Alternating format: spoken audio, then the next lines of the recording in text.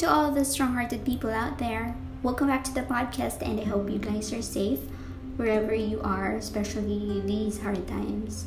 Sending you all my love from the Philippines. By the way, first off, I would like to thank you everyone for continuously listening, especially to my cousins and my ever-supportive mama. Well, today, as you can see on the title, we will be talking about anger and forgiveness. Well, I know if you're listening to this and you knew me, it is very odd to hear from me. I'm sure you're double checking your phone now just to make sure you're on the right podcast. Well, you don't need to do that, guys, because I'm assuring you that I'm the one who's really talking right now.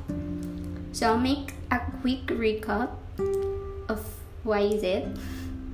I'm not sure if it applies to you, but what happened to mine is kind of heartbreaking in a way. My parents are way too generous to everybody, especially to my mama's relatives. And everything changed when my papa died last 2010. Not everyone actually, but most of my relatives treated us differently from that day forward.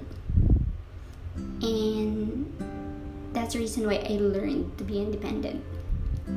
You know what? I held a lot of grudges to everyone. For the reason, because they look down on us, throw a lot of hurtful words, and actually get to the point that they swear me that I would go further in life. I'm sure by now you understand where I am coming from. You know what, guys? I said to myself that one day I'll make sure to make them pay, and that they'll regret everything that they've done. Until this pandemic happened, I know a lot of people lost their loved ones due to this, and I'm truly sorry for your loss. On the other hand,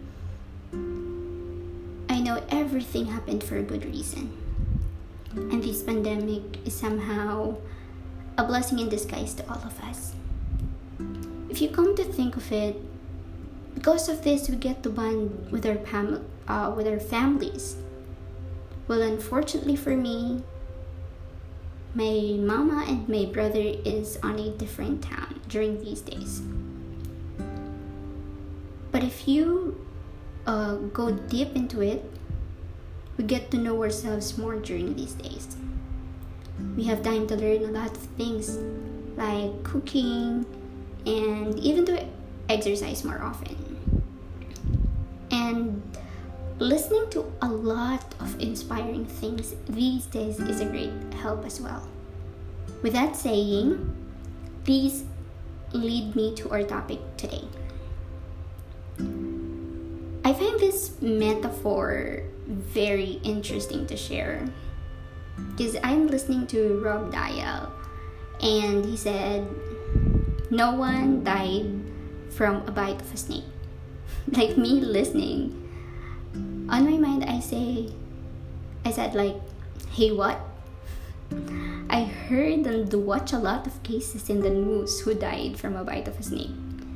And he continued, he said, yes, no one. Like confidently, guys. And me like, what is he talking about? And then he explained.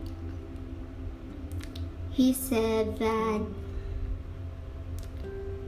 it's not really the bite of a snake killed them, but the venom inside the snake's body. And it made a lot of sense. Snake represents the people who hurt us, and venom are the hurtful words they said against us, which is very true. Let's say, for example, you are bitten by a snake, and does getting mad on the snake will make you survive? I don't think so. So what we can do is to find a way to get that venom out of our body to survive. Same goes with those people.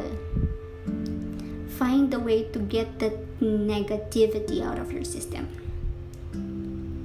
Well, I know guys that it's hard. I felt that. I've been there. It's not easy. Not easy just to forget everything. But just like what Jay Shetty said. By the way, I'm not sure if you know him, but he's a very famous figure, especially in the US.